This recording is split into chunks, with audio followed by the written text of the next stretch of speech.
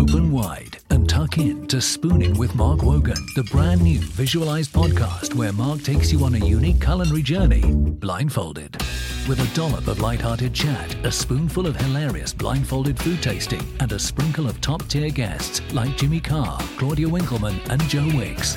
In partnership with Gressingham Duck, download their free recipe booklet for tips to dine in with Duck. Check out delicious new episodes of Spooning with Mark Wogan every Thursday. Millions of people have lost weight with personalized plans from Noom. Like Evan, who can't stand salads and still lost 50 pounds. Salads generally for most people are the easy button, right? For me, that wasn't an option. I never really was a salad guy. That's just not who I am. But Noom worked for me. Get your personalized plan today at Noom.com. Real Noom user compensated to provide their story. In 4 weeks, the typical Noom user can expect to lose 1 to 2 pounds per week. Individual results may vary. This is the Game Football podcast from The Times. Today, Arsenal dropped 2 more points in their battle to lift the Premier League as Manchester City close in with another comfortable victory. We'll talk about Aston Villa's resurgence under Unai Emery. Could they make it into the top 4? Brighton put in a stunning performance at Chelsea. Who, though, will their next manager be? We'll talk about Dean Smith's first game in charge of Leicester and all of the big stories at the bottom with huge wins for Bournemouth, Crystal Palace and Wolves. This is The Game. Hello again, welcome back to The Game podcast. I'm Hugh Wizencroft, alongside Alison Rudd, Tom Roddy and Gregor Robertson, who are alongside me all together in a studio in London like magic to react to what was once again an eventful weekend of football with plenty of storylines. We're going to start throughout this podcast. I think I'm going to go from top of the table towards the bottom of the table, which means Chelsea fans, you'll have to wait. Bottom of the table, loads of stories there, but that will be towards the end of the podcast. And Man City, I've thrown you in with Leicester, so you'll have to wait as well. But we have to begin, I think, with events at the London Stadium. Arsenal missing a penalty through Bukayo Saka. They also threw away a 2-goal lead, dropping points in the hunt for the Premier League title. It finished West Ham 2, Arsenal 2. Close range finish from Gabriel Jesus. Martin Ødegaard volley had put Arsenal 2 up inside 10 minutes. They looked like they were cruising, but just like at Anfield last Sunday, they gave away the 2-goal lead, and it means they dropped valuable points in the battle with Manchester City. So the question really when it comes to Arsenal is, are they cracking? Is this the moment? Is this it? Is this what everyone has been waiting for? 2 games in a row, 4 points dropped. Not what they wanted. I love the headline for the game because it was at West Ham. They went with forever losing 2-0 leads, not blowing bubbles. I think the problem with Arsenal is not that they're cracking, that they don't know quite what vibe to channel at this point in the season. So it wouldn't surprise me if for much of the season Arteta has been reminding the team that they're ahead of schedule. No one's really expecting them to win the title. This is a good basis to grow from. If something wonderful happens, it happens. But now it's becoming a real thing.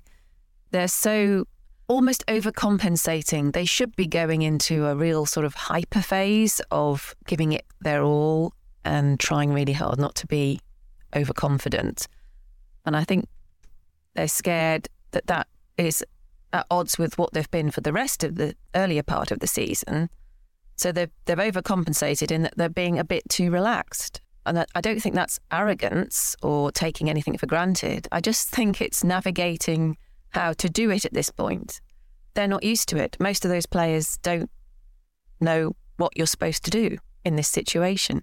And I just think they've judged it incorrectly. So I don't think they're cracking as in... Cracking implies the pressure's got to them and they can't play properly anymore. That clearly can't be true because they played so well for half an hour against West Ham and they played so well for half an hour against Liverpool, so they know how to play football still and impose themselves on a game really quickly, which is a talent in itself. One big reason why they're in this situation where they could win the title. But I think they're unable to, the way that City know how, proven you can switch off and still be effective. They don't know how to do that. So I don't think it's called cracking. I just think it's not knowing. I just think they're not prepared to bore us. actually, Arsenal, because I think Arteta's made them such a process-driven football team. You know, it's all about style, and you see a couple of decisions made in that game where you're thinking, do you know what? Yeah, they're playing the game the way that the manager wants them to, in the way that's brought them so much success this season, but they've got a 2-goal lead. And suddenly they're not playing like a team who, it's just not in their mind, it's not in their DNA currently to make a game ugly, to make a game scrappy, to just kill it, make it dull. You've got the 2-goal lead, keep that secure. That's not yet. I don't think he wants them to do that. No, I know he doesn't want them to do that. That's my point. It's just not in their psyche at the moment to do that, and they haven't reverted. It's almost like they haven't realised that there is a different way. You know, it's all good, play the beautiful thing, but once you've got the beautiful style of football, once you've got the 2-goal lead, you can become a different football team, and you can see out a game in a different way, and they haven't yet developed that, I don't think. I think he wants them not to take their foot off the gas. I think he alluded to as much in his comments as well, saying he started passing the ball for passing's sake rather than being direct, being attack-minded, still playing on the front foot, doing the thing that they do best. So you've got a perfectly valid argument that there's different ways to sort of see our games, but as Alison's saying, they don't know how to do that. And as Arteta is saying, they're better doing the thing that they do so well and keep doing it. I think that's the problem. I think we're not seeing them cracking. I think we're seeing tension, and as Alison is saying, they don't really know. Even, you know, they go 2 up early and they don't have the kind of, I don't know, there's not the same drive to continue to get the third and a fourth. There's a temptation to draw parallels between the two games because of the result, losing 2-goal leads for 2 games running. And it was I think it was only the 5th time in Premier League history that's happened, which when you think it's a team fighting for the title would make you assume that they are cracking a little bit. But I think they're such different games, and the one at West Ham was so much more damaging because they're polar opposites, aren't they? Anfield and the London Stadium, absolute opposites. You expect that sort of thing to happen at Anfield. You never expect it to happen really at the London Stadium. And you could kind of see that in what Arteta said afterwards. It was too comfortable, was one of the things he said. And it struck me that it was a really honest assessment. And that's what we want for us. But I didn't think he protected the players too much. I don't think you would see that from Guardiola at this point of the season. And, you know, there was that period where Guardiola was talking about wanting to see my team. I don't recognise my team, and all that mattered was how they looked, how they played. It was the process, and that was at a stage of the season where he was talking about the Premier League not really mattering too much. But they've now, this really is his team, and the big difference is kind of what you were talking about, Gregor, is that they tend to have these last minute winners, Arsenal, quite often, whereas City have been, I think it's Paul Hurst wrote in his piece this morning that it was the first time in Guardiola's reign that they've scored 3 goals in 6 consecutive games. I mean, that shows what Arsenal are up against. And that's in the back of their mind too, surely. Yeah. It's got to be now. We've been talking about all season. Are they coming? Are they coming? Yeah. My God, are they coming? Yeah. So, you know, it's more important than ever to see that's the main game. thing, is that they are coming, rather than there will be a temptation to say they're cracking and they're going to go into meltdown and draw parallels to last season. But in 21 of they're probably going to get 90 points, Arsenal, aren't they? Probably. And in 21 of the last 30 seasons, that would win you the title. So they're not. I don't think they are collapsing. I think they miss Saliba. I think they miss Zinchenko loads. And that squad doesn't have the depth that a lot of these teams at the top, especially Man City, have got. So we're not going to use the phrase bottling at any point in time when it comes to Arsenal. No. But if as Tom said, even if they get 90 plus points, we are in a different reality now. Like, it just hammers home how relentless City have become. And it's not by no means over. I just say it's tension. There's some tension. At this point in the season, that's what you're going to see. And part of that is because they know the City are coming. Part of it is about changing personnel. They've got, defence doesn't look quite as strong. And even before then, Saliba and Gabriel were both starting to have a little wobbly period. So I think all those things combined we're just going to see them. It's not cracking, but like the pressure is starting to tell a little bit. But was there pressure in the penalty miss, do you think? There's always pressure on penalties. They were 2-1 up. I know it sounds weird because he scored a load of them, but I'm not a big fan of Saka on penalties.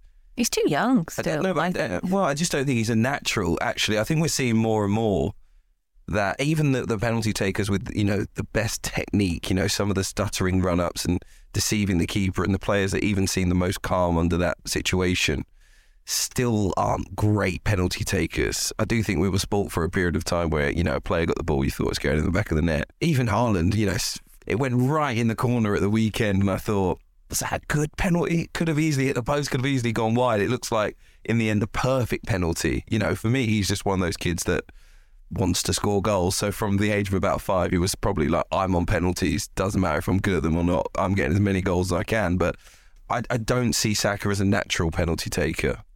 Good penalty taker, but not a natural.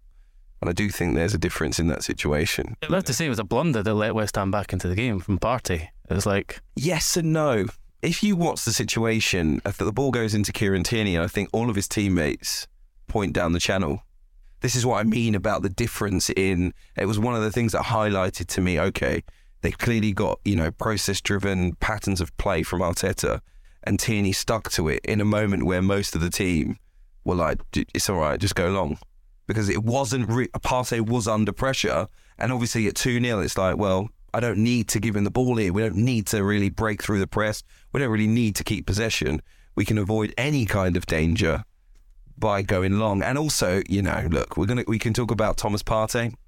We can talk about a possible handball from Declan Rice in that moment. We can talk about whether Paqueta went down. Yeah, Gabriel pulled out the challenge, absolutely. Before any contact. Because I think, even though we're sitting here talking about, our Arsenal cracking under pressure, with the penalty miss, coupled with how West Ham scored their penalty, you kind of sit here and think, well, did Arsenal really deserve to win? We're saying bottle, we're saying cracking, and actually we should be saying, maybe not were Arsenal robbed, but they easily could have won that game. Could have, yeah. Yeah, they easily could have won that game. So might as well talk about those issues. What did we think? Rice handball, let's start there, Alison. I couldn't see it. I saw a lot of angles, didn't see a handball. Tom? No, and also I know we're kind of getting into the whole laws of the game here, but I still think the Antonio one is harsh as well, because I just don't know what you do in that situation. It looks so odd, and it must be my playing career is long retired. When I was playing, I didn't have to even think about putting my hands down, but I can't imagine trying to defend and run out at accelerate at pace at someone with your arms behind your back. I can't. So there is an issue there that's unresolved, but I think it's harsh for them to have conceded a penalty there. You agree with that? Yeah. What did you make? But as Tom's saying, like, still well recognising that there's a penalty in the VAR era. Rice handball? No? Okay. For you? Sounds like it. I tried to watch as many angles as I could today, and I got all my Arsenal mates saying it was definitely a handball. And there's a couple of angles where you think it must have hit his arm, but you can't see the ball actually hit the arm. And in my mind, it's like, we're all sitting there like, well, if we're computing it, saying there can't really be any distance between the ball and the arm. I can see that most of the arm. I can see most of the ball. There must have been a touch. Or maybe the future of VAR is artificial intelligence then, for that very reason, Hugh, that we can't see it, football, to be honest. But if the angles mean there was no possible way the ball went where it went unless it touched an arm, then AI would say that could you say so what? But then but I think on top of it, it would have had to have been a deliberate handball, wouldn't it? Isn't there there's still a proximity factor when it comes to... What did your West Ham mates say about that? Delighted with a point, to be perfectly honest. We'll take it all day. But when they sit down, they're going to do this, aren't they? They're going to reconfigure the laws of handball and one of them should be ricochets, because that's what happened with Antonio. It was a ricochet onto his arm. That shouldn't be a handball. They should change the rules for that. Right. Okay. What about Paqueta? I thought this was a clear dive, actually. And I know people are saying, well, Gabriel gave him the chance to do it by sliding in. I know he tried his absolute best to pull out of the challenge, but actually I thought this was an error from VAR, because before the contact, Paqueta is virtually horizontal. So for me, it's a dive. I know there's contact. I know Gabriel touches him. Funnily enough, he touches his right foot, which somehow he managed to put on that side of his body, even though he was running to the right-hand side. So he knew the contact. He knew a challenge was coming, clearly, Paqueta. But, and you know, we've had this debate time in the past of, well, look, it could still be a foul, even if he didn't mean to, because firstly, there's contact. The player knew the challenge was coming. He did what he could to get out of the way, and that's why he was going over, is trying to avoid injury and all of these things. But really, in my heart of hearts, the moment I watched it, I thought it was an outrageous dive. No, I thought it was the cleverest dive I've ever seen, actually. Because I thought first look, that's a penalty. Second look, it's a penalty. It took a few looks to realise what he'd done, and he did it beautifully. Yeah. It's one of those where it is a dive, but it's also a foolish kind of engagement by the defender. He's like going to ground. Like I know he could have shot first time probably too. So I think that's why he was not on his right. He's not going to do it. Probably not, but he did. But that's why he went to ground, and then you sort of realise he brought his knees back, and it's one of those where from both sides it was a foolish decision, but you have to give the penalty, I think, even though it is a dive. Yeah, you can dive and exactly, be legitimately given a penalty at the same time. Yeah. It looked like Holding's about to clear the ball as well. I think he gets the ball first anyway. It's a very heavy touch. Yeah. But he knew he was diving. I think the touch was, I'm going over here all day long. Yeah, anything, then shoot on my right foot. Just very quickly on West Ham, are they building the kind of form to pull themselves away from? Well, no, I was in Ghent at the game on Thursday, and there were some really, really glum West Ham supporters on the Eurostar home the next day. Like, they knew, with the knowledge of Arsenal coming on Sunday, they were like, "Oh, this could be bad." And after the first half an hour or whatever, it could have been really bad. And as we've said, the atmosphere was ready to turn, if not already turning. So it was a really, really important and quite admirable turnaround for West Ham. They've created a little gap now, they're climbing, but I still wouldn't say that it's beyond them to get dragged back in, because they have performances like Thursday nights in their locker, which was horrendous. Yeah. I'm going to the game on Thursday as well, I'm sure you are. I'm almost like, is it better for their season to get knocked out again? No. They're too close now. And they can. They're favourites. It could be. They have to win it, you're saying? They don't have to win it, but if they win it, then the league, and they win it and they stay up and they finish, what is it, 17th or whatever, then Europa League, and it's forgotten. That side of it's forgotten, and something amazing's happened. That's true, yeah. Like, Kufal was speaking to us before the game, and he was recognising that, saying, we finished 6th and 7th, and it was a great achievement for West Ham, but no one's really going to remember it that much. Like, if we win a European trophy, and we just stay up by the skin of our teeth, this is a hell of a season. Who's left in it then? Who would they, if they would probably face Anderlecht in the next. We'd have already faced in the group stage and beaten. Well, there you go. And that's over 2 legs again. And then I think Fiorentina are the only other kind of team that you would think that they're favourites. Absolutely possible that they win this trophy. Ollie Watkins, let's talk about him. His great form continued.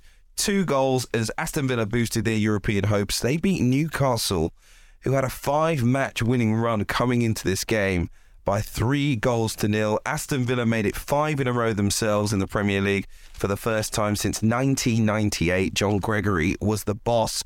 It's now 14 goal involvements from Ollie Watkins since the World Cup, 11 goals and 3 assists. But they're improving. I'm still in my mind wondering how good Aston Villa are really. I think in this run, this was their best performance. This was definitely their best result.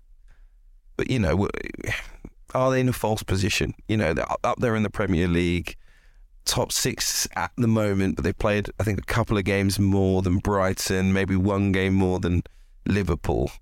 I think top 6 would feel a little bit false for me. Are you? Well, that's really interesting. Are you saying that because you think you look at the team sheet and think there's no one there who excites me a lot, are you remembering what they were like at the start of the season? Are you just not as thrilled by watching them as you are by a team like Brighton? Because I don't think they're terribly thrilling that often, Villa. Whereas they are one of the big stories. Yeah. Emery coming in, and we'll talk about Frank Lampard not having any bounce at all. Emery had it immediately. Within 10 seconds they were playing better. I mean, it's astonishing what they were and what they are. I don't. No, but listen, I think it would be lovely if they were to make the Champions League.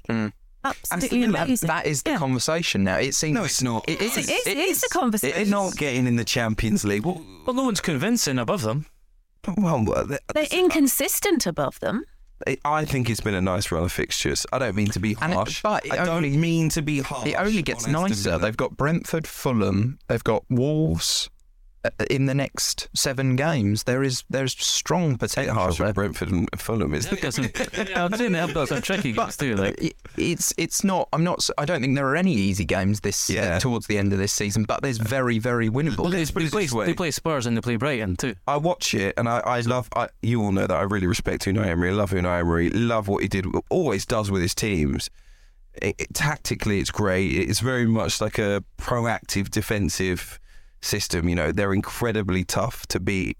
Lots of his teams have been incredibly hard to even score against, and clearly that is working at Aston Villa at the moment. But my point is really, when you look at the run, it's 8 games unbeaten, but a victory over Everton, victory over Crystal Palace, who were playing really poorly, draw with West Ham. We know where they were when that, they're in the relegation zone pretty much when that game happened. Win over Bournemouth, win over Chelsea, who are pretty much the worst team in the league. Leicester, also down there. Nottingham Forest, also down there. And then, all right, like I said, that's why we're saying this. Newcastle United, I get it. That's the best result in all of them. And that's why I ask, how good are they really? Because I feel like, as good as they've played, it's been a good run of fixtures. I think when they haven't won, they've played well. And when they started, they were winning games people didn't. When Emery took over, he was winning games he wasn't expected to win. So I think they've had not just that run you've highlighted, but they've been performing well in all the games since he took over. They haven't played badly. The system's pretty fascinating too. Like you mentioned how good they are without the ball, but like McGinn and Ramsey's roles are they're kind of slightly, although they're right and left, they're slightly narrow. Yeah. And also often when the ball goes into Buendia, they run from out to in. They don't hold wide to give the width. Fullbacks often do that. They run across them, and that's so hard to mark. And then you've always got Watkins stretching the play as well. I mean, all we see of Watkins' best play is him running in behind. Which he wasn't doing before Emery came in. He was trying to hold the ball up, which has never been his greatest strength. No. His greatest strength is playing off the shoulder of a defender and getting in behind. And it feels like Emery, it sounds quite simple, but he is using these players in the way they should be used. Buendia is being used in the right way. Watkins is being used in the right way. And then he's getting the best out of guys like McGinn. And Ashley Young, 38 years old, comes in and puts in an amazing performance at the weekend. That is exactly the point, because under Dean Smith, Villa were a one-man team. It was Ollie Watkins. And every presser, Dean Smith would say, the work Watkins does for me, it's not about his goal scoring, it's his movement. He gets stuck in on the wing. He helps me out defensively. I have never seen a player who works so hard and is so unselfish. And Emery's come in and said, no, you're a blooming centre forward. Don't do that. Don't do all that. Just do that. Mm. And Watkins is really enjoying it. He's got less responsibility. He doesn't feel the need to carry the team sometimes. And it's like watching someone grow up in front of your eyes. The interviews Watkins gave pre-Emery and he's given post-Emery, it sounds like a different person because he's being given advice and he likes the advice. They absolutely blitzed Newcastle. How many teams have we seen do that to Newcastle this season? Like obviously Newcastle did a bit of an off day, but I kind of agree with you. There's been that whole narrative in the background about how strong the teams are they've played in this run, and they've got some bigger tests to come as well. But this was one of them. Yeah. And they've passed it flying colours. Yeah. The biggest compliment I give to the Aston Villa squad is, I remember when Steven Gerrard was there and Unai Emery was appointed, and I basically said, I don't think this squad has the commitment to play the style of football that Unai Emery demands, because, speaking about his other teams, the one hallmark of them is, it's out and out commitment to the cause, work rate. It was incredibly high, and these were all of the things that were missing under Steven Gerrard.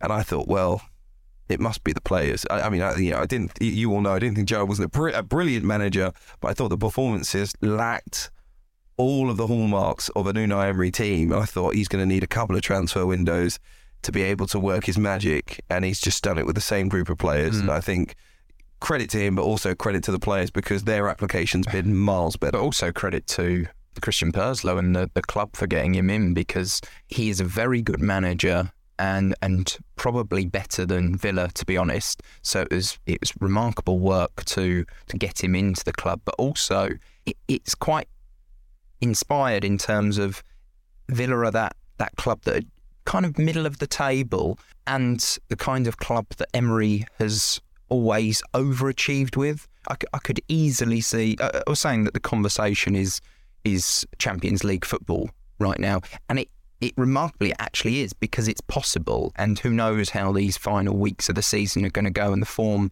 Villa are in. It is possible. But I could see Villa going and winning the Europa League next year, because I know that's Emery's thing, but that just seems to be the trend they're on, and they're just brilliant to watch. Why'd you say that he's better than Villa, Tom? You're looking for @Tom Roddy Villa fans. Yeah.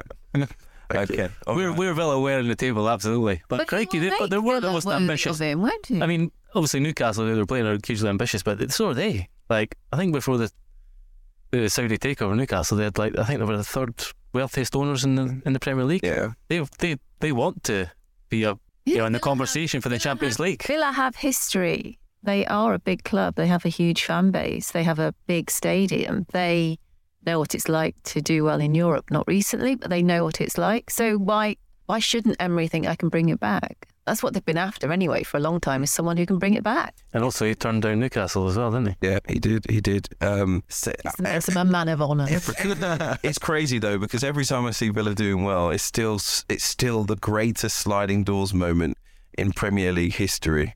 The goal line technology and the goal that was never given against Sheffield United, that means basically Bournemouth were relegated instead of Villa. And you're going to love this conversation today. But it's just crazy to see, like I say, the soap opera football. I mean, it's brilliant. I mean, why would you watch anything else? Anyway. Okay, let's head to Stamford Bridge next. And teenager Julio Enciso, what a goal to win it at Stamford Bridge. Brighton coming from behind to beat Chelsea in the Premier League. First time they have ever won away at Chelsea in the league. It was Frank Lampard's first match at home since being reappointed as the Chelsea boss. Victory lifted Brighton to within a point of sixth place Villa, but they have played 2 games fewer. Firstly, just on this kid Enciso, I think we have to reflect kind of, Gregor, on the recruitment at Brighton here once again. £9.5 million from the Paraguayan side, Libertad Asuncion. But yeah, again, 19 years old. I think that's the thing that struck. It wasn't even that they'd found a gem. It was that they'd signed a gem when he was 18, from Paraguay. I don't even know how they're recruiting these players at Brighton. It's incredible, yeah. I think I've referenced this, the cup game I went to see at Forest Green at the start of the season about 10 times now in this podcast, because the 3 players who I'd never seen before and watched play that night were Evan Ferguson, Matoma and Enciso. And look at the impact they've made several months on in the season. Yeah, Forest Green didn't know what hit them. And yeah, it's what a strike. Ridiculous. Absolutely beautiful strike. The recruitment is just incredible. I don't know what else to say about it. They find markets that other clubs don't know how to work as well, and exploit that advantage. And they've done it on a number of occasions now in South America. It's ridiculous. There needs to be a documentary about Brighton, because we all know about the owner and the statistical approach to betting, and I'm kind of wondering if there's a bit of Moneyball going on at Brighton now, a statistical approach to recruitment. Might be. I'm just saying, I have absolutely no inside knowledge, but maybe they're looking at the underlying data and saying we need a player that produces this, and they're looking at it across the world and seeing more players, obviously their statistics mapped and GPSs and all of that stuff and stats being uploaded to the internet, and having a real global database of players is maybe helping Brighton. That is, of course, all speculation. They do. They have. They do, yeah. I think they pay a fee to Bloom's company to harvest that data. Yeah. But they also have created really strong relationships with scouts and clubs in South America. I know that Caicedo, when he came, there were just about every club in Europe were after him. But Brighton had signed a player before who's not made an impact. But they had that relationship with people in that region, and that counts for a lot because normally the move for clubs for players in that area is to Brazil, sometimes Italy, often Belgium actually. And so a move directly to the Premier League doesn't happen that often, and they formed the relationships that have made it easier. And they always are a step ahead of the step aheaders. Yeah. So they're always thinking not who's the player who's going to come in if we lose him. They're going, he's like playing chess well. You're thinking 3 or 4 moves ahead, and most clubs don't think that far ahead. I also think it's just the stage and platform on which they play on, because you get a guy like Evan Ferguson who at the beginning of the year, Oxford United were looking at taking him in the January transfer window. He plays a couple of games for Brighton and is absolutely brilliant, and there's no chance he's going anywhere near League One. Players come through like Mitoma straight into the team after Trossard, and I think Chelsea had played against Vinicius Junior a few days earlier, and it didn't get any easier with Mitoma there. I thought they were going to put in a bid for him by half time with the way things were going with Mitoma, but they are so impressive, and they looked like the team who should be playing Real Madrid this week, because fans who went to that game were being generous to Chelsea. They would say about the shuffling of the pack, the change, the tweaks to the team, and having an eye on Tuesday, because that is the big game for them this season. But it's not like Brighton haven't got FA Cup semi-final this weekend. They've got a game to look forward to, but you couldn't see it in that match at all. And also, they suffered setbacks. Ferguson came off really early with an ankle injury and will miss, or looks likely to miss, De Zerbi said on Sunday, looks likely to miss that game. And then Welbeck comes on and he's as excellent as he always is for Brighton, and Enciso scores the goal. There is always someone waiting behind to come in at Brighton. I think they're the best team to watch in the league just now.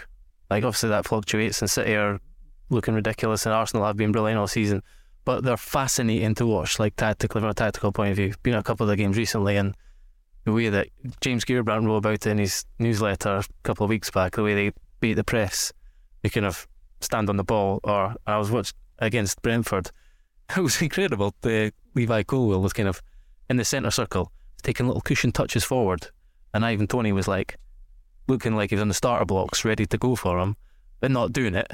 Like, what are you watching here? A centre half trying to say, come on. Yeah. And then it's like Street Fighter before they start fighting. Two people are just bobbing up and down, waiting to approach one another. Yeah, exactly. They're not unique in that, but they do it like really impressively, and also the way that they're wide play. Mitoma often hucks the touchline, but Solly March drives inside. He's always cutting in and playing in crosses to the back post, and the way that they create overloads too. Caicedo is really the only one who sits, and McAllister and often Gross. Even when I watched him against Grimsby, he was playing at right back, Gross, but he went to play as an auxiliary number 10. So they always have an overload of the opposition's either back 3 or 4. It's like they have these principles that they all know, and they've obviously been drilled so well in, and it's fascinating to watch. Could be a very interesting Europa League for Premier League teams, depending on who gets there next year. Now, if Brighton could be in the Champions League, if they are, it might mean that Newcastle or Manchester United are in the Europa League. Once United again, but Newcastle will be interesting. A Spurs, a Villa, maybe a Brighton. Who knows what the likes of Brentford could do. Even Liverpool, who knows? They might get into Europe this year. But exactly, yeah. Good news on this podcast, by the way. Liverpool aren't playing until tonight, so you didn't have to worry about that this week. But yeah, Tom, you were at the game. There are some big stories developing around Chelsea today.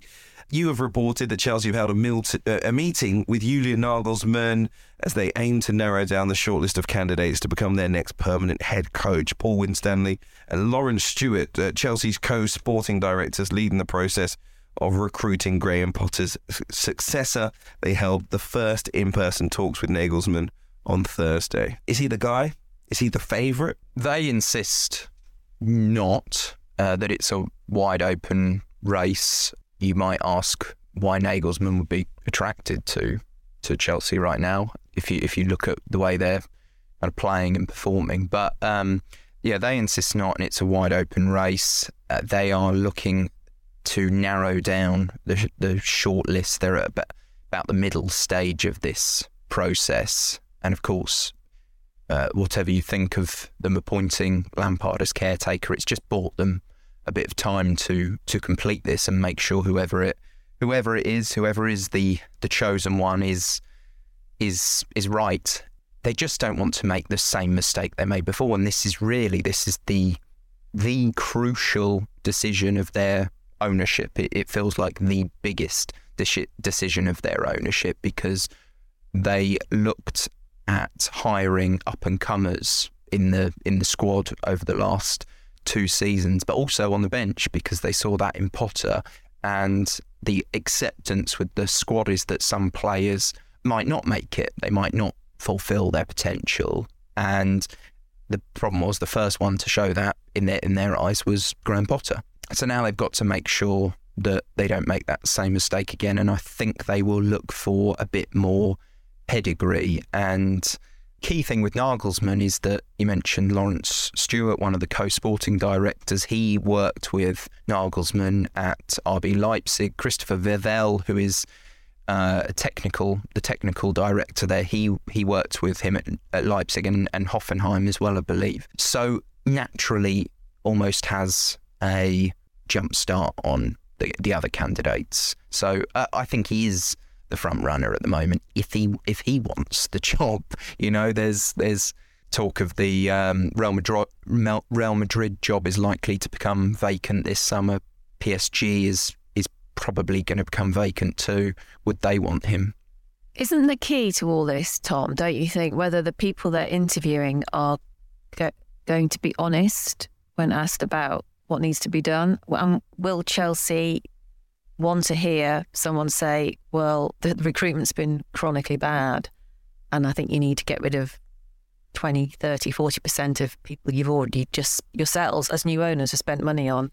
Do they want someone who's going to come in and say, oh, I think the recruitment's amazing, I can mould a fantastic team, I'm so glad you spent money on these players, which I think is the wrong approach? Or do they want someone to come in and say, well, you made mistakes, you've got it wrong, we need to, I know we're going to have problems with spending too much because of financial fair play, but we really don't want a squad this bloated. Who will they listen to? I'm sure they want the former, because otherwise it's bloody expensive. But that's not the mistake. way forward, No, of course not. And there's this idea of kind of yes men, isn't there? But I think the one thing that I personally think it's a very good squad that desperately needs trimming, because it is bloated, as you say. But it's a very good squad with very good players in it.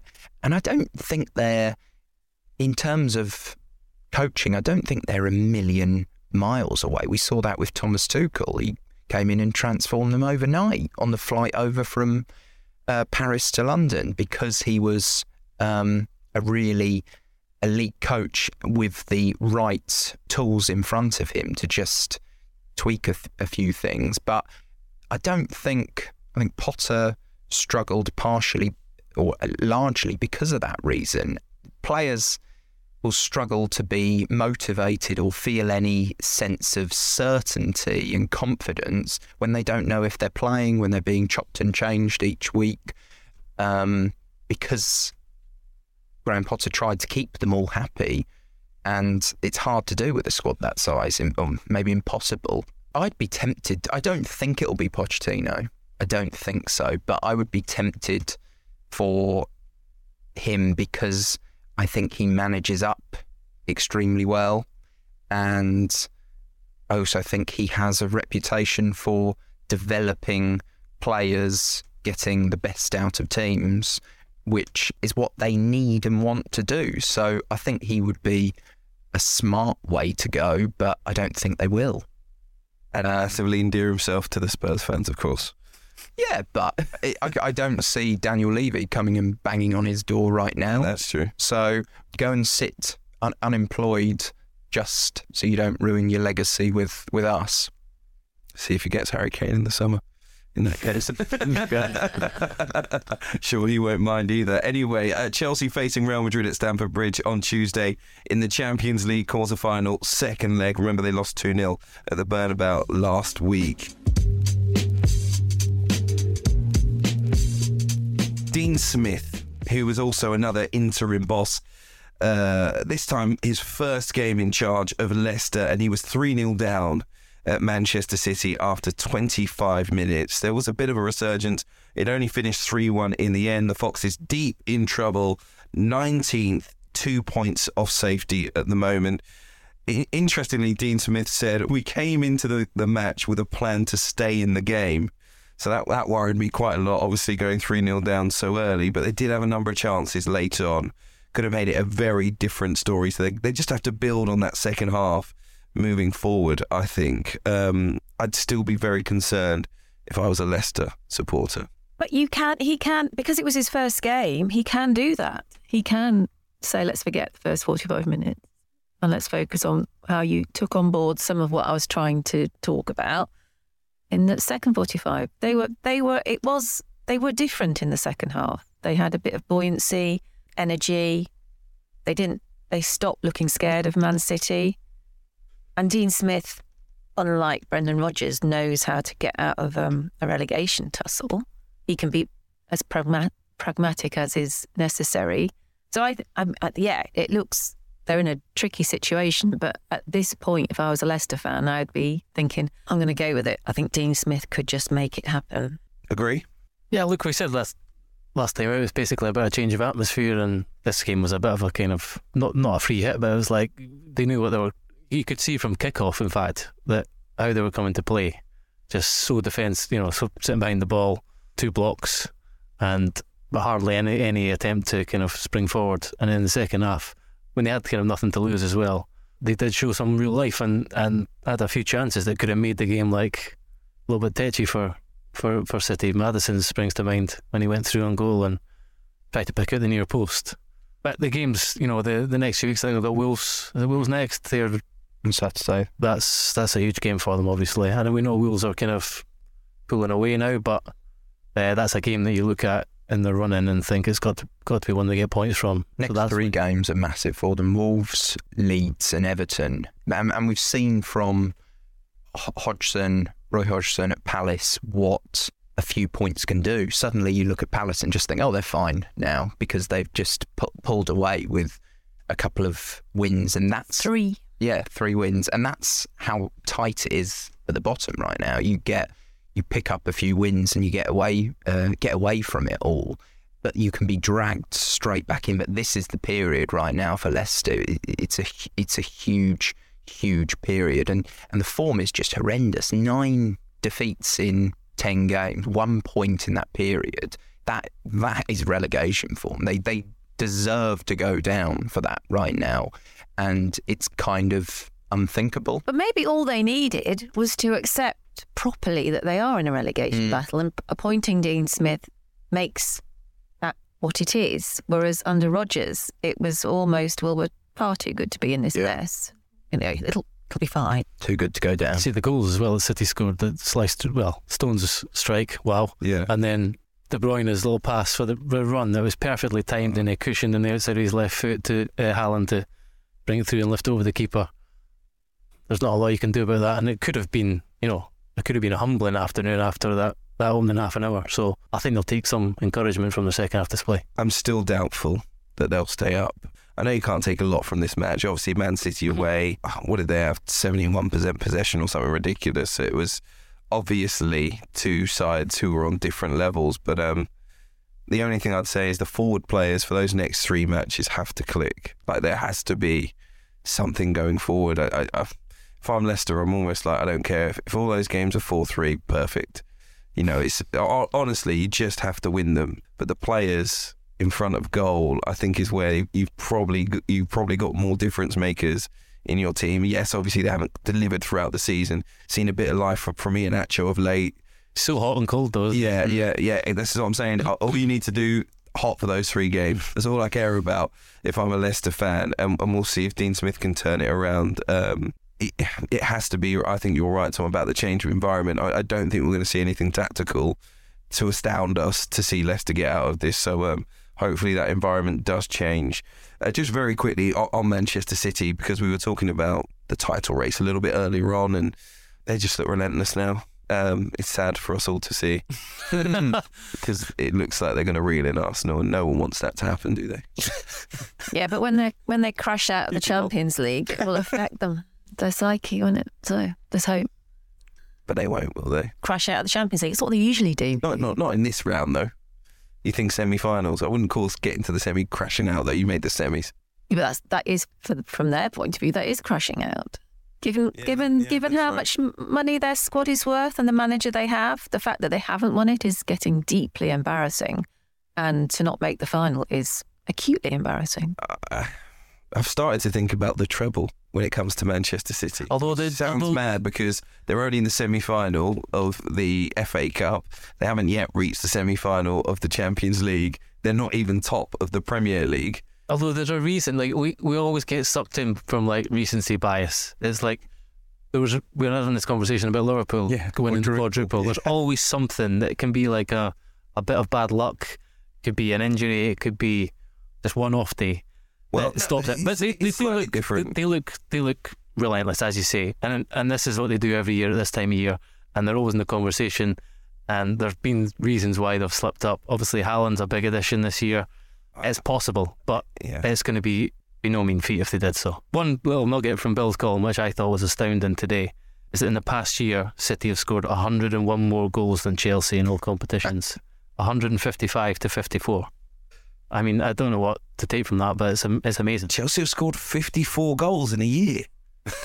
Is that the way you're looking at it? That's the takeaway. I thought it'd be like 250 to 150. I didn't, okay, all right, bloody hell. Yeah. But they are. They're what was it, 10 wins in a row, unbeaten in 14 in all competitions. As Tom said before, 3 goals, 6 games in a row, 3 goals or more. They're purring. And even though they took, he was taking people at half time, taking people off on 60 minutes, he had that luxury. And that's the other thing. If they're kind of steamrolling teams and they can manage their resources because they have more games than everyone else, that'll be important. They've got a lot more games than everyone else. It will obviously come down to the game at the Etihad between Manchester City and Arsenal. I think in terms of this title, I still think Arsenal have a lot to give the league this year, and obviously they're going to play a lot fewer matches than Manchester City if City do get through to the 2 finals they've got in cup competition. So you look sad, man. It kind of makes me sad, but I'll leave the conversation for if it happens, if City win the Premier League title again. Not because I don't want Man City to win the title, but because of the wider context of what would that be, 5 out of 6? And what that means for English football, really. So I'm kind of trying to put that to the back of my mind at this point in time and hope that Arsenal do something that we can turn around and say, wow, a team with less money. The only thing is, though, they're not steamrolling every single year. It's not quite that. It's not quite that league where they're winning by the margins that they were a few years ago. No, but they're forcing other teams to hit heights that are like unprecedented. Yeah, absolutely. But the thing is, you don't want it to be this. You don't want it to get silly where teams are getting over 90 points, but Man City still win it. So you know what I mean? It's like if you were another club and you think, we get 90 points this year, we can win the Premier League. It's only City that can beat you if you get 90 points, but they can. And they have done. And that's the thing. It's if they have an off year, 95 points. If they have an on year, 101, 102. It's like, that's the thing. It's such a high bar and it's only when it comes to Manchester City. So a little nugget here as well statistically. Kevin De Bruyne, 15 or more assists in a single Premier League season for the 4th time in his career. How many other players have done it more than once? I don't know, but I guess you're saying because none. No. Ozil? No. He's not done it more than once? He's done it once. Okay. 13 players have done it once. 1 other player has done it more than once. That player is Cesc Fabregas. Yeah. and Kevin De Bruyne has done it 4 times. It's incredible. Anyway, love him. We all love him.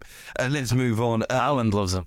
Yeah. Really loves him. He's the only player at Manchester City that when he makes the run that stretches the defence goes, all right then, I'll just turn it around the corner, I'll play the through ball, and it's inch perfect. But he was complaining to him after the game on Saturday about not having enough space. Haaland went up to De Bruyne and was complaining that he didn't have enough space to play. And of course, the difficulty that he has in English football is playing against De Bruyne, playing against Haaland. You're going to get 5 at the back, 4 in midfield, and just pack it. So he's managing all right, though. He's doing okay. He's doing okay. 47th goal of the season. Yeah, it's absolutely ridiculous. I think in Europe's big leagues, it's only Kylian Mbappe who's got over 30 at this point, 31.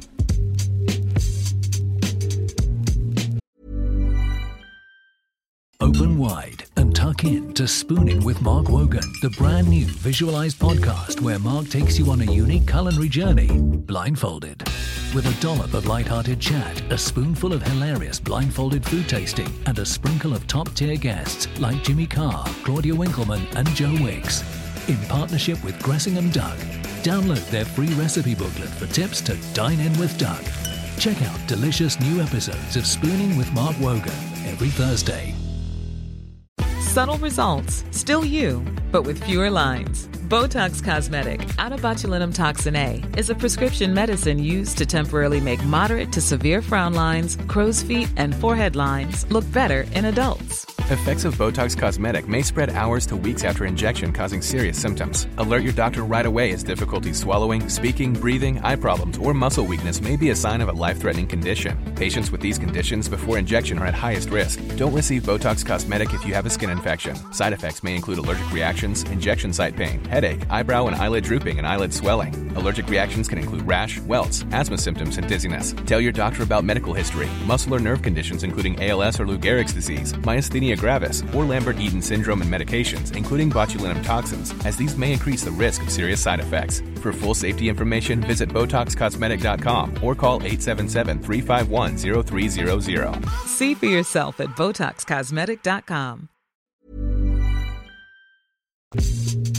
Best result of the weekend, as far as I'm concerned, because Bournemouth kept it going, okay? You got to ride the wave if you're going to stay in the Premier League. If you're Bournemouth, Dango Muachra, a stoppage time winner, stunning finish at Tottenham. You thought it was going to be a Bournemouth win, Spurs equalise, then Bournemouth go down the other end and snatch the winner. Dramatic finish. It was 3-2 in the end, and Bournemouth make it 4 wins out of the last 6 Premier League games. After winning at Leicester last week to move out of the bottom 3, the Cherries are now 6 points clear of the drop zone and in 14th. And you want to say it's going to be tight. In my mind, I'm like, are they already safe? I think they may be. And it's tough. It's tough to call right now, but they might be. They might be kind of 3 points away from definitely being safe, because you can't see 2 of the teams in the bottom 3, 2 of the 3 that could go down with Southampton, it seems, at this point in time, getting that many points. So it's very, very close for Bournemouth, if not done already. But yeah, you might as well give me your view on that, Gregor. I did a little sort of analysis of about a month back, maybe, of the kind of relegation battle, and I think I look back over the last 10 seasons, and Everton were on course at that point as the team who were in 18th to get 32 points, and the average is, I think, 33. So over that period of time, so I think another point would make it pretty certain for them. If you look at the teams down there, look at Leicester, Southampton, Forest and Everton, can you see 2 or 3 of them getting two or three wins out of 7 games, I think it is? No. I honestly think it could be quite a low threshold this year. And anyway, Bournemouth, I think they've been in magnificent form.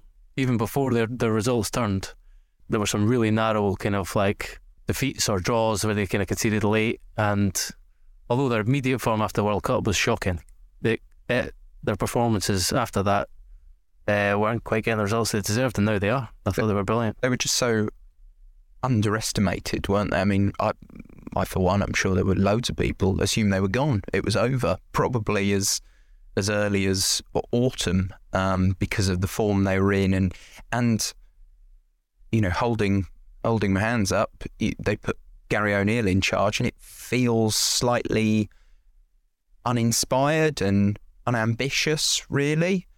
And the truth is that he's shown himself to be a really smart manager, and the job he's done isn't too far. His name should be mentioned in the Manager of the Year nominees because of what he's done there. Even the Alisson will be able to talk about this more than I can, but even the game on Saturday at Spurs, because he matched them up, didn't he? He went 3 at the back, and they were so much more effective. And the one thing he has done, we started this podcast talking about Arsenal and tension. This is a team at the bottom of the table who have been facing relegation all season, and they seem to play without any tension, especially that last minute winner. There was a freedom, and he has managed to ingrain a siege mentality into that team that has driven them to seemingly to safety. Because I think, looking at the table, looking at the fixtures, I think they probably are safe now, which is just remarkable from a few months ago. The best thing that happened to Bournemouth was losing 9-0 at Anfield. When they got rid of Scott Parker, who didn't believe they had the resources to get out of trouble and stay in the division, and they brought in Gary O'Neill. And I went to Bournemouth on Wednesday last week to interview Philip Billing, and I said, we don't know much about Gary O'Neill. What's he like as a manager? And he said, he does all the tactical work, but he tells us to enjoy ourselves. Let's just play with freedom. And that has been the key. It doesn't matter the circumstances. On Saturday, they left their hotel and then got stuck behind a van that caught fire on the North Circular. They were sat still for 55 minutes. And the amount of emotional energy that went into trying to get the kickoff delayed, because you can't warm up when you get to the ground if you're 55 minutes late. And 15 minutes wasn't enough. So they had that underlying concern about, gosh, this could have a knock-on effect on our season if players start pulling up with hamstrings and whatever, because we haven't had time to warm up. They got the 15 minutes. I mean, really, that should have meant they were wobbling a bit. They weren't able to do what they wanted to do. And maybe you could say, well, they probably did wobble initially because Spurs took the lead. But they didn't at any point play like they were scared or inhibited by the build-up to the game, or inhibited by the fact they'd gone behind against Spurs. They're the opposite, actually, of what the situation that Leicester are in. Leicester now have to embrace the fact they're in a relegation battle and play pragmatically, nastily or boringly or whatever it takes to stay up. Whereas Bournemouth are in this situation where they're in a reasonably good position, certainly better than most of us thought they'd be, by playing with... They're attractive to watch. As you say, they're tactically fluid. Everyone predicted they'd play 4 at the back and they didn't, because they decided, no, against Spurs, that's not what we're going to do. Not a problem. Eased into it perfectly well. And then play with freedom and enjoyment. And, you just think, well, that 9-0, would anyone have said, they're going to stay? No. So they almost needed that real horrible embarrassment and shock to rethink everything. And instead of worrying about the lack of money and investment, they bought a bit, didn't they, with the new owners? But they've done just enough, I think. They also stuck with Gary O'Neill. Often when a new ownership group comes in, Americans, ambitious, certainly want to keep Premier League status, and they've been on some bad runs. Yeah, and they stuck with them. I think that might owe quite a lot to Simon Francis and Richard Hughes, the co-technical directors who kind of were part of the discussions in terms of the takeover and what needed to happen. And I think, wouldn't have been surprising if they were going to get some itchy feet. But I think they saw, because Gary O'Neill was not in the running whatsoever for that job. We saw Bielsa being thrown into the mix. We saw lots of names, and he kind of forced his way with performances and results into getting the job, and he's done a remarkable job. Just looking the over the last 10 seasons, the team finishing 18th and relegated have finished with an average of 33.9 points. The lowest was Fulham with 28 in 2020-21, and the highest Newcastle with 37 in 15-16. That's a relegated team. So I think, and on this current trajectory, it's looking like a lower points tally than normal. So they could be safe. They might need another point or two, but they're just about there. There's going to be some brilliant... The final day of the season is going to be incredible. That's the only thing, the teams playing each against each other. If it's Stens Concertina, then it's kind of... Everton, Bournemouth, is Leicester, West Ham play each other as well. That is going to be some end to the season. Alison, you were at the game, of course, and there have been Spurs headlines. Hugo Lloris coming out to say he's kind of unhappy with his own fans for booing Davinson Sanchez. Said he'd never witnessed anything like it in his career. Sanchez, I think, was brought on at 35 minutes, 2 goals conceded by Spurs before he went off on 59. And you could see he cut a very lonely figure on the bench as well. What did you make of that inside the Tottenham Hotspur Stadium? Yeah, well, he came on because Longley was injured and so he had about 25 minutes in total on the pitch. The thing that Lloris couldn't get his head round was it wasn't, well, you have a player booed when he comes on. That's not great, is it? You have a player cheered when he's taken off. That's not great. But what really got to Lloris was he was also booed every time he touched the ball in between, which is phenomenal. And Lloris he says he doesn't know. He suggests that it might have been one of the reasons why Spurs lost the game, because the atmosphere wasn't great. And if you're going to win games, you need a good atmosphere. And he's bang on. I'm not 100% sure, but I think this is the first, certainly it would only be the second, and it's been a while since I've been to the Tottenham Stadium this season. And so had I forgotten? I don't know. I was surprised by the atmosphere. I remember when it was built, they thought about building, a wall, like a wall of noise, they called it. And they had Dortmund in mind, and that sense that it would be the place that no one wanted to go. And it was just rubbish. The atmosphere was absolutely rubbish. Like, the cheer for taking the lead was a sort of ho-hum cheer, like, oh, well, might be a quite nice afternoon. Not sure, probably be all right. It wasn't, they roared their team on for about 5 minutes in total. And you just think, and then there's the booing of an individual. And I bet a large proportion of the Spurs fans were embarrassed about that, the booing of one of their own players. It wasn't that all of them felt that way. The minute that Bournemouth fans sing "We're staying up," the Spurs fans counter with "We want Levy out." It's like they're not watching the game. They've got an agenda. They want things to be different to what they are. And as Lloris pointed out, yes, everyone would like things to be better and for us to know the direction we're going in and who the manager's going to be and so on, and that we're assured of Champions League football. But you're not going to get any of those things if the plushest, glitziest stadium in the land is also one of the easiest to go to. I was astonished, really, by the behaviour of quite a lot of the fans in different ways. I do find the kind of psychology around Spurs really interesting, because as soon as Conte was sacked, and then I guess Christian Stellini put in charge, which I think was a big thing alongside Ryan Mason, it's just felt like everyone's gone, oh, that's it, the season's over, despite the fact that they were still in the top 4 at the time. And they could easily finish in the top 4 still if they have a decent run of form. But very easily, like you point out, everything is about the bigger points around the club and the issues. And it feels like no one is even really that interested in the football, despite the big target that's left for the rest of the season. I find it really weird, including the Davinson Sanchez thing, which I felt was one of those moments where the fans are really trying to say, why is this player still at the club? Why haven't you invested more? Why don't we have a better squad? Rather than having a massive dig at Sanchez. I think they're just using everything they can to, like you say, let Daniel Levy know, you need to sort this out. But I do think, well, look, you've got a match in front of you that you need to, your players kind of need you to beat Bournemouth. They need your support, and you're just distracted by other stuff. Also, Pedro Porro's getting off lately then. Yeah. My goodness. Yeah. Like, they've got a £39 million obligation to buy him in the summer. Apparently, that's what reports say. They did boo him once. He's been, not good. I don't know, be polite about it. I watched him against Scotland for Spain as well, and he was, really hot-headed, and he just doesn't look like... I knew Gregor would find a way to get Scotland, Spain.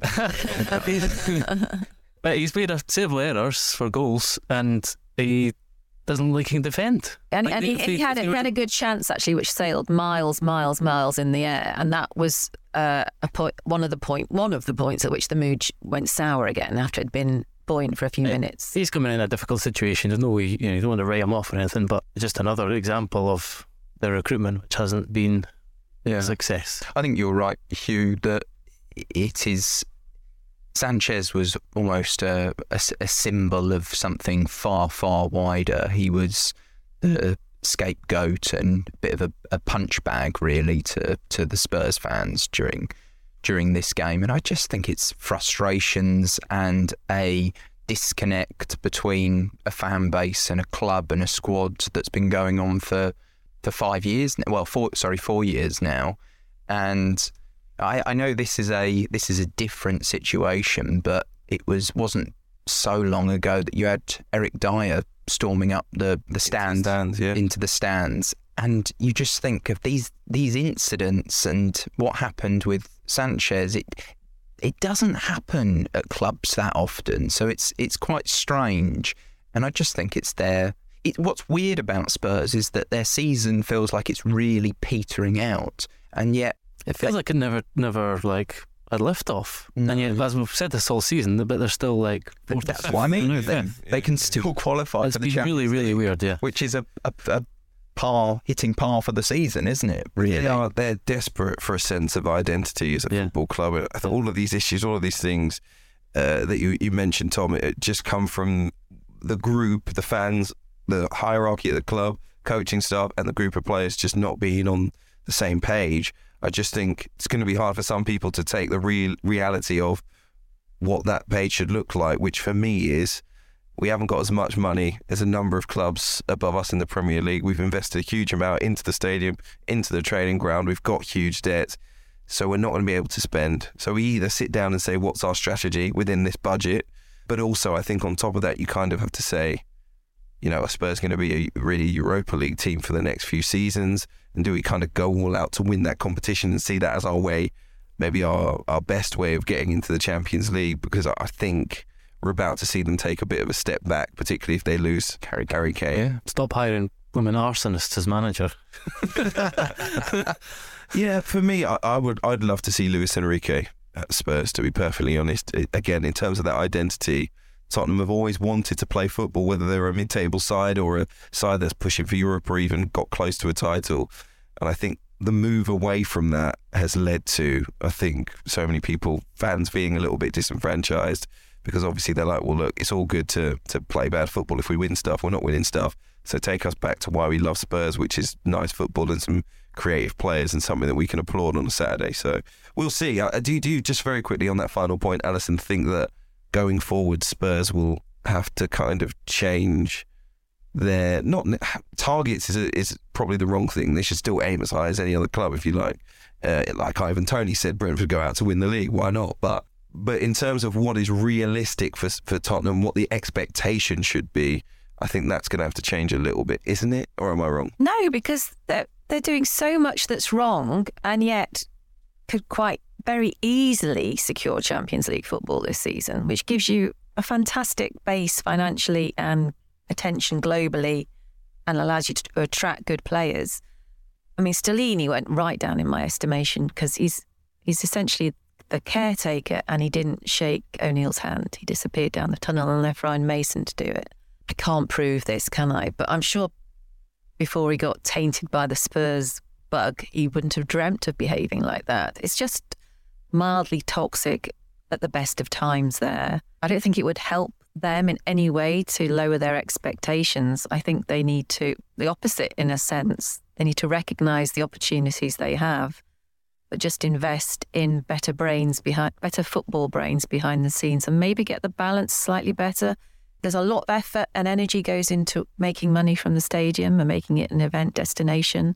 They want it used all the time. NFL, yeah. It's an NFL. It's, those things should be seen as boosting the football, not detracting from it. And if you can crack that, you can think big.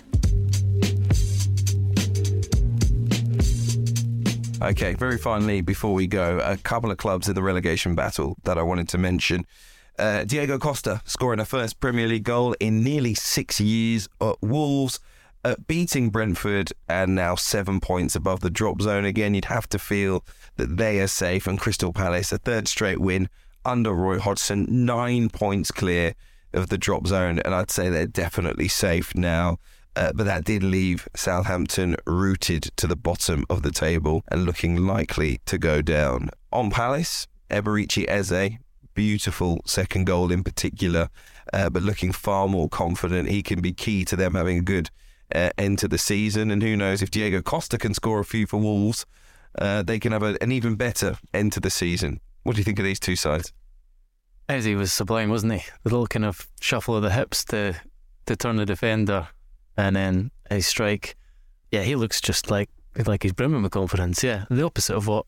To be fair, he'd been left out a lot towards the end of Vieira's tenure. So, but you see, this is what's always been the case with Palace. You think they've got so many players who, like, when they've got kind of their eyes are twinkling and they look like they're confident, they want to be on the pitch and they're enjoying themselves.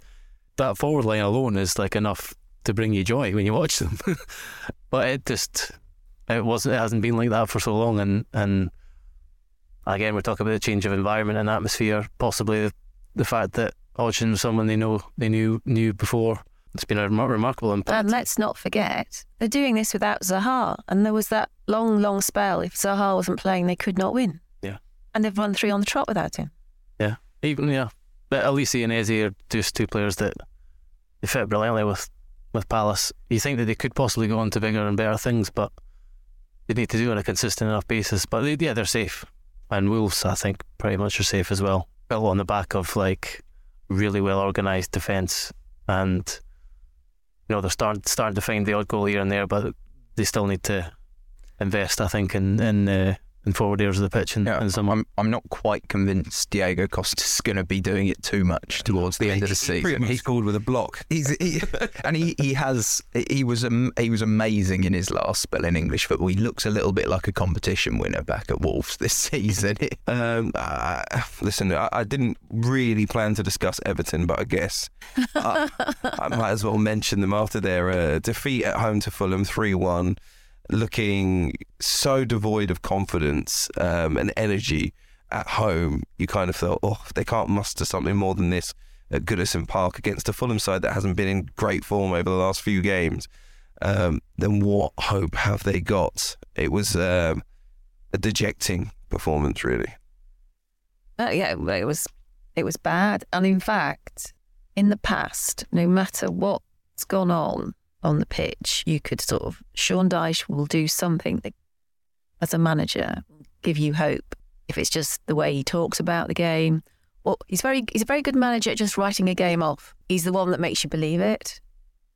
It's all right, we're here. We're going to sort it next time. It was the first time I've seen Sean Dyche post-match look slightly concerned and like, oh my goodness, I don't know what's going on. And that's what, if I was an Everton fan, that would really worry me, because as if I was an Everton fan, I would have been really happy at his appointment. No nonsense, get stuck in, know what you have to do, add a bit of edge to the team. And there have been elements of that. But this performance was, because yes, Fulham were there for the taking, because they've got nothing to play for, really.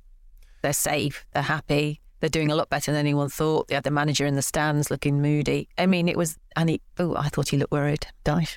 He said, I suppose it's what happens now, how he reacts. And he said that. He said, it's what... how do the players... They don't say, woe me or something, I think he said. Paul Joyce referenced Frank Lampard's kind of reaction when the same thing happened, because it's what Everton players have done to several managers now. They have an uplift. They show that they are decent players, good players. But then they've got this in their locker they can go under, and as Dyche said, it was worrying to see them go under. But Frank Lampard said, there was talk about, I think it was the players' low in confidence, and he said, well, there comes a point where it's not about have they got the confidence, it's like, have they got the bollocks to play? And I don't think that went down very well. So Dyche, I think he's treading that line, and it's how he gets the most from these players until between now and the end of the season, if he can. Because others have failed. Right. Yeah, if he can now put something together that means they escape relegation, that will be one of the stories and one of the great managerial tricks of the season, because I think it's looking like the tide's against him now. Yeah, huge game at Crystal Palace next up for Everton. It's going to be very tough for them between the end of the season. We didn't really talk about Southampton, but was that the fixture that you kind of, felt that was it? Bring back Hasenhüttl. Who I mean, don't most people think if he was still there, they might be in with a chance? Yeah. I'm not saying they'd be mid-table, but I think they wouldn't be quite so cut adrift. Yeah, I totally agree. Because he was one of those managers who would get it wrong by getting it right, and they'd get trounced. But, the players seem to like him a lot, and most of the players seem to like him a lot. and he'd get a reaction. So I think if he was still there, you'd be getting a win, draw, loss, win, draw. That's what you'd be getting. This unrelenting... Two wins and a draw and 3 defeats every 6 matches, basically. Yeah. Not in that order, just, roughly getting enough. Yeah. And certainly his stats are better than the current stats. So they play Forest, they play Bournemouth after Arsenal. They're obviously must-wins, basically. And they've got some tough games. They've got Liverpool, Brighton, Newcastle and Arsenal, as I said. So, yeah, it's looking tough for them. But if they don't win those 2 games against the teams of them, then they're doomed. Yeah. Leeds were spared the relegation chat. They take on Liverpool a little bit later, who were also spared the relegation chat.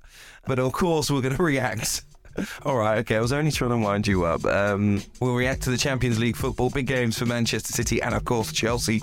We'll see what Frank Lampard can muster in the second leg against Real Madrid. We'll react to all of that on Thursday. So thank you for being with me, Tom Roddy, Gregor Robertson and Alison Rudd. Thank you all for listening. Make sure you check out the game today. It's Monday, of course. Pick up a paper. You can also go online, thetimes.co.uk/the game, or make sure you download the Times app. We'll see you soon.